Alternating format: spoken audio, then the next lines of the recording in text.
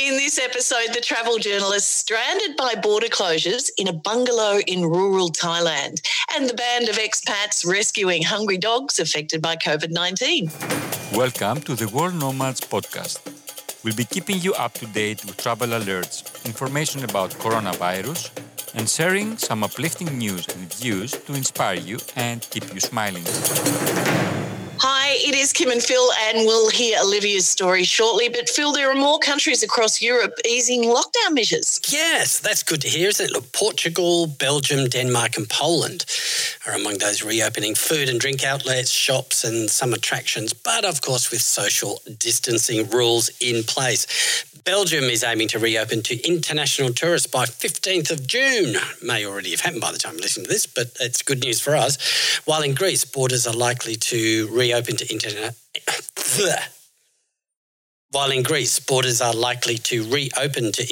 travellers on July the 1st at the earliest. The US-Canada border will likely remain closed throughout June for non-essential travel. And this has been hinted at before, but as vacation season ramps up in the US, travel industry experts have said Americans will forget about flying in favour of road trips. The National Park Service is planning to increase recreational access and services on a park-by-park basis, so stay in tune with them and have a listen to that. We have heard that, haven't we, that people will favour road trips? Absolutely. Well, not much choice, really. There you go. I love a road trip. Same. Can we ask people for their road trip stories? What do you reckon? Should we do that? I will give you permission, Phil. You can do what you like. Thank you. I've got to answer them all. Right, no problem. Email us podcast@worldnomads.com with your favourite road trip story. Yeah, actually it'd be really cool to share them in show notes, create a bit of a go-to for you. Yeah. Now, Olivia is a freelance travel writer. She's a journalist. She has a passion for adventure and eco-travel, which is just as well because when borders started to shut down due to COVID, she found herself happily stranded in a bungalow in rural Thailand. Yes, so I was actually traveling with my boyfriend / unofficial photographer, Jonathan.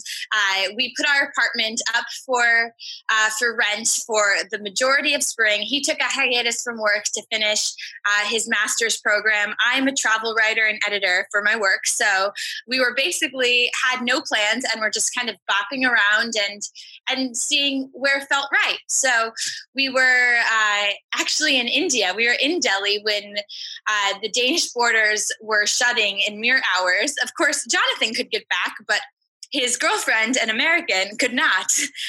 That came right before the American borders shut, and I could get back, but Jonathan could not. So with literally 5 hours in India to choose, we found a cheap flight from Delhi to Bangkok. And we said, you know what, we'll be together. There's COVID can't destroy beautiful weather and delicious pad thai. We'll take it easy here and just see what comes next. So that's what originally brought me back to Thailand. So you are with Jonathan. It's not some long distance relationship like we've heard in other episodes. Unfortunately, he is an officer on a Danish oil tanker. So as soon as the flights to Europe started dwindling down in Thailand, he knew that he had to get home or he risked losing his job. So about a month ago, he left me, kind of defend myself, but obviously we chat every day. This is the first time in my life where I've really had to make every decision for myself, and really every decision was an important one. So he will be there at the end of this. I'm really hoping that at some point in the near or distant future, either Denmark opens again, the US opens again, Thailand opens again. But until now, we are very much the long-distance relationship type with him in the middle of the ocean. What are you doing? You're there. Jonathan's gone back to Denmark. He's gone back to work. You're a travel writer. There's not a lot of commissioning going on. So what have you been doing? Well, I'm the kind of person that always needs to keep myself busy, just in order to stay sane, and also because I really do love what I do. So as a travel writer and editor, I've pivoted a lot of my messages to, stay home, but in the future, blank would be the optimal, post-pandemic vacation. So I helped launch LA Style Magazine's travel sector, which has been a lot of learning SEO on the back end and kind of looking for new talent, new writers. At the same time, I've also am the executive producer of a PBS show, so a public television show that's streaming across all the United States. It's funny, I don't even have a TV here in my bungalow, but I'm getting all of these pictures of friends who are, saying, "Hey, Liv, is that your show that I see when I turn on the television?" So yes, it is. And it's been a lot of fun to kind of show people that the idea of friendship and connection when traveling, which is what the message of Fly Brother, the show, is about, still remains true even during a global worldwide pandemic. So in fact, it's been more meaningful than ever because it just shows us the importance of the people that we meet when we travel, not just the place. As a little bit of a pivot from my normal everyday, because those two things are a little bit in line with, my career and my trajectory. I've met a really wonderful group of expats from all over the world here. We joke that we're a bit of the, United Nations of Thailand. And we, of course, in a socially distant manner, have this prerogative to really help the street dogs and the elephants here in Krabi, because the street dogs really rely on the scraps of the hotels and the restaurants and tourists just, leaving half a McDonald's hamburger in a garbage near the beach. But with legitimately no tourists, these dogs are starving and near death. So what we do is we get on our motorbikes early in the mornings. We collect food. We have, a donation site available, or we use our own funds. And then we have about 85 street dogs in different packs that we, ride our bikes to, which is a new phenomenon for me because I've never been exactly the most graceful human being. So doing that on a motorbike is definitely stepping out of my comfort zone. I never had thought really how much a pandemic would affect, with this chain of events, how it would affect the animals and in turn affects the humans, because now a lot of Thai people, like, culturally are more frightened of these street dogs. But if the dogs aren't having to, come up and beg and really show their strength in order to just survive, if they can be fed and we feed them food, we feed them vitamins, we've taken some to the vets actually just to make sure they're all right, their mange, their fur, then everyone kind of lives in harmony. So the Thai people generally have been very, very open and welcoming to the group of expats riding around and helping the dogs. How wonderful. And we're going to be chatting to a couple of organisations actually that will be touching on animals and the effect the pandemic has had on them. Very timely that you bring that up. But let's break all that down a bit, Olivia. I said that Yes, you were a travel writer and, not a lot of people are commissioning at the moment. Then you go on to tell me that you've helped launch LA Style Magazine's travel sector. I'm still doing the World Nomads Travel Podcast, even though we've got this focus on COVID-19, how it's affected travellers, what the industry is looking like in the future. So there is an appetite for travel content, isn't there? Yes, I believe there is an appetite for travel content as long as writers and editors are mindful and aware. I mean, I think it would be blissfully unaware to be advertising, "Hey, come to Florida," or "Hey, this new hotel opening is absolutely awesome," without recognizing the fact that there is a worldwide pandemic affecting literally every person on this planet. But some organizations, such as Tourism Estonia, so Visit Estonia, had the best marketing campaign. They said, "Visit Estonia, ... later on." So with that, I wrote an article for LA Style all about things that you can do in Estonia and in Tallinn once you can travel again. So I think it is important to remember what we love about travel to keep supporting the travel and tourism industry. I mean, especially these small businesses who depend on the summer season and the spring seasons to continue surviving, much less thriving.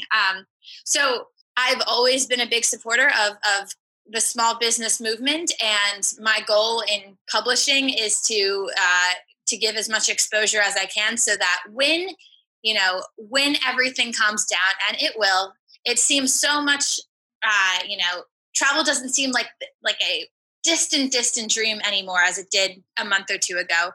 As we break the horizon a little bit, I want people to remember to support local businesses and to spend more time outside. So, for example, the article I wrote about Estonia, it's all about bog walking, how Estonians literally use the bogs, which most people find kind of gross, and what I found kind of gross until I actually experienced it.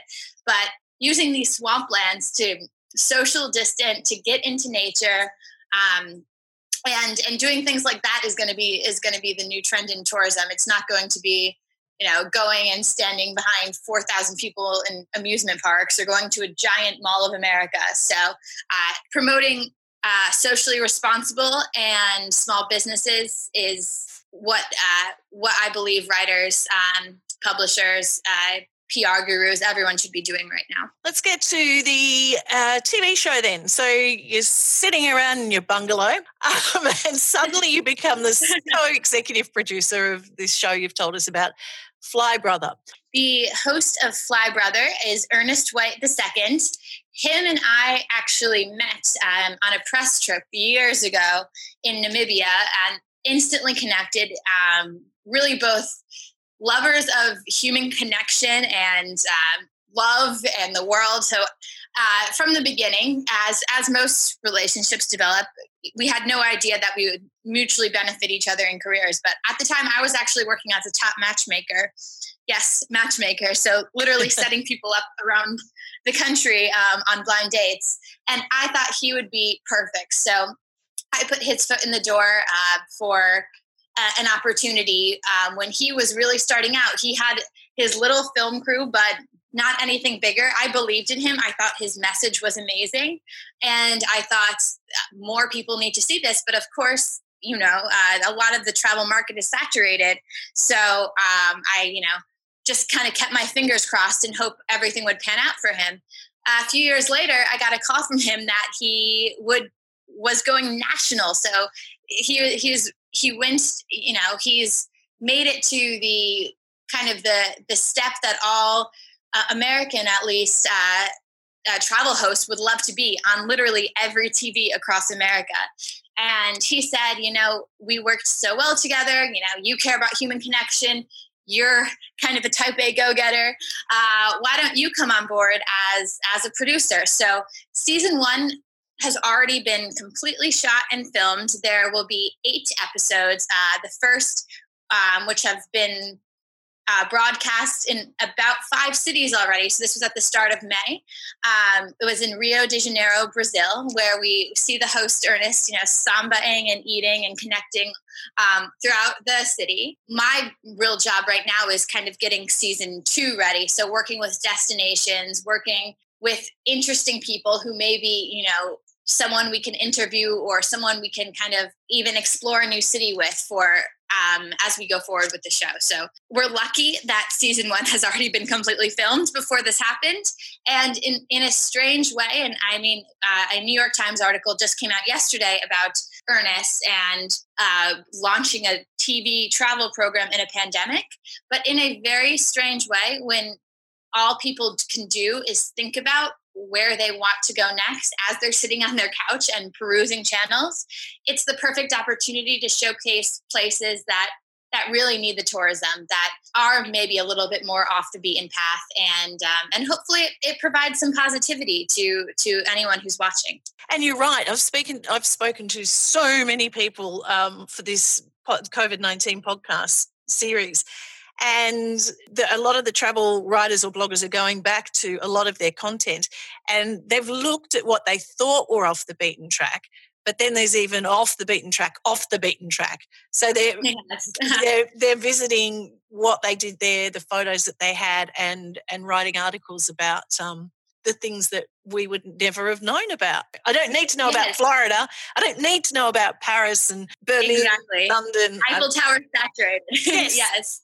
I hope, and like I said before, supporting local businesses, also supporting local DMOs. And, I remember fondly that when I went to Namibia, actually, on this trip with Ernest, the tourism board had invited 4 journalists for the year. And that really sunk in for me, because it showed that they were not only selective, and I felt honored to go and represent my publications and do this absolutely stunning country with all of these, with the most intricate geography you can imagine, to do it justice. But also I was thinking, visit Florida, visit California.